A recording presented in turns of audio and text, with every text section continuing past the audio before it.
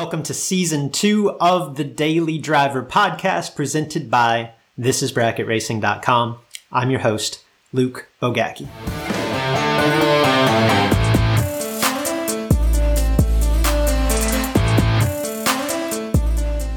A while back, I was watching the NBA playoffs with my son when former coach, current commentator Stan Van Gundy, he said something that struck me as poignant.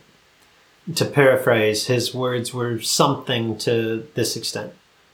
There are a lot of talented players, but there's never been and never will be a superstar that doesn't possess incredible basketball IQ. Again, that was Stan Van Gundy. What he's describing is not smarts in the sense that most of us tend to think about them, but rather on-court decision-making, right? He's talking about players who seem to constantly be in the right place at the right time, who play unselfishly, who consistently make decisions appropriate to the time and score that do things to help their team. Naturally, I thought about this concept within the confines of our own form of competition, and I think that Van Gundy's quote rings true within our sport as well. In racing, the best of the best have a tendency to find themselves, or perhaps to put themselves in the right place at the right time. The best sportsman racers, they know when to trust their car, and they also know when to dial up and hold. They have this sense of when to cross the finish line first, when to get behind. While I'd argue that most successful racers have a consistently aggressive approach, especially at the starting line, there are often situations that justify rolling the dice and dialing that aggression up a notch, increasing the possibility of a red light. And then there are also situations in which dialing it back a notch, approaching around with a little bit more caution and a little bit more conservative nature. There are times when that's warranted too. That is racing IQ. In my work coaching racers for well over a decade, I've come to realize that, by and large, we are a results-based lot. When we're unsuccessful, we have a tendency to look back on our performance with this 20/20 vision that hindsight provides. Once we know that we gave back a would-be winning round by stepping off the throttle before the finish line, it's easy to say, I knew I was going to run dead on. Why did I lift? It's just as easy following a breakout to say, geez, I can't believe I didn't lift. I was so far ahead. In retrospect, when we know all the answers, these decisions, they're so clear. But coming into the round, before you knew the answers, were you confident in your dialing? Or was there a shadow of doubt? If you weren't sure that you could hold it wide open and run dead on, was it really a mistake to lift before the finish line? If you were sure that you could run dead on without lifting, was it really a mistake to hold the throttle to the floor?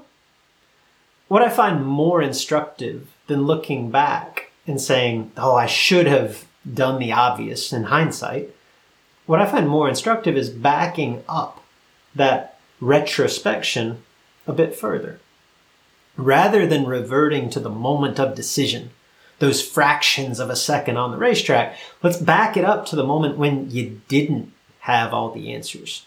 Before you pulled into the water box, what was your game plan? What was your mindset for that round? In retrospect, was that strategy justifiable? While we tend to believe that most of our mistakes are the result of poor execution, in my experience, I'd actually argue that most of our mistakes are the result of poor or insufficient strategy and preparation.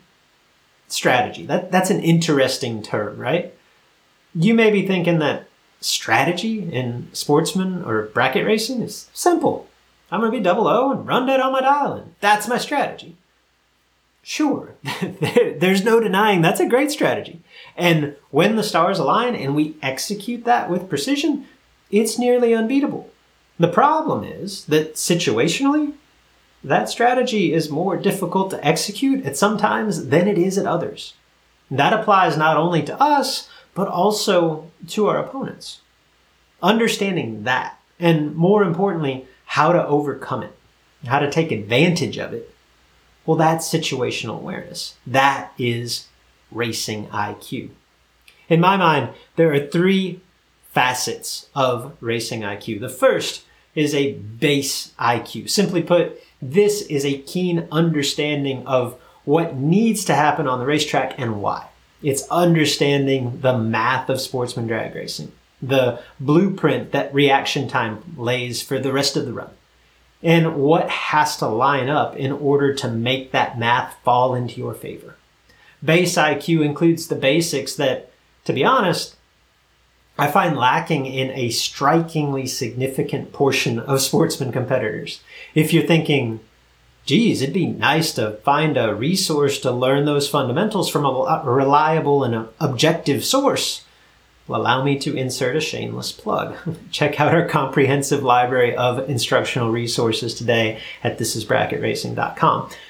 The second factor of racing IQ is technical IQ. Now, this can get pretty divergent, pretty specific, but at its core, technical IQ is an understanding of how we need our equipment to perform and how to adjust that equipment to make it more conducive for success.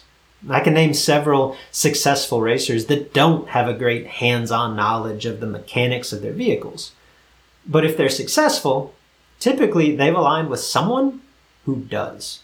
In this day and age, more now than ever, the best driver is not going to have consistent success without a great race car.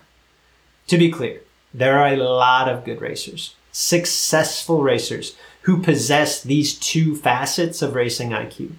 While essential, this level of understanding and comprehension, it's not all that unique in this day and age. Developing base IQ and technical IQ can and will make you a better racer. It won't make you a great racer. It is necessary and yet not sufficient. What great racers tap into that good racers don't is the third facet of racing IQ. And I'd argue that while it's the most important facet to possess, it's also useless if not built on the foundation of the other two facets. This third level is what I like to call individual IQ, or better put, knowledge of yourself. Ultimately, we can read all the instruction available. We can spend hours tinkering on the mechanics, but knowledge, it must be applied. And these cars, they don't drive themselves. They're driven by us, real, flawed human beings. In addition to a keen understanding of the fundamentals and a solid grasp on the technical aspect of our sport, the best racers typically possess an extreme level of self-awareness. They are acutely aware of what they're capable of and what they're comfortable with. Perhaps more importantly, they're also aware what they're seldom capable of and often uncomfortable with. And they're willing to alter their strategy situationally to cater to those strengths and to guard against those weaknesses. That's the biggest difference. It's not necessarily a greater knowledge base. At the highest level of our sport, the majority of the field has a similar grasp on base IQ. And it's oversimplified to say that technical IQ is the differentiator. At the highest levels, seemingly everybody has great cars. I would argue that in most cases, the best of the best don't even possess dramatically greater skills than the rest of the field. They simply understand how to put themselves in the best position to showcase those skills race after race and round after round. That is situational awareness. That is racing IQ.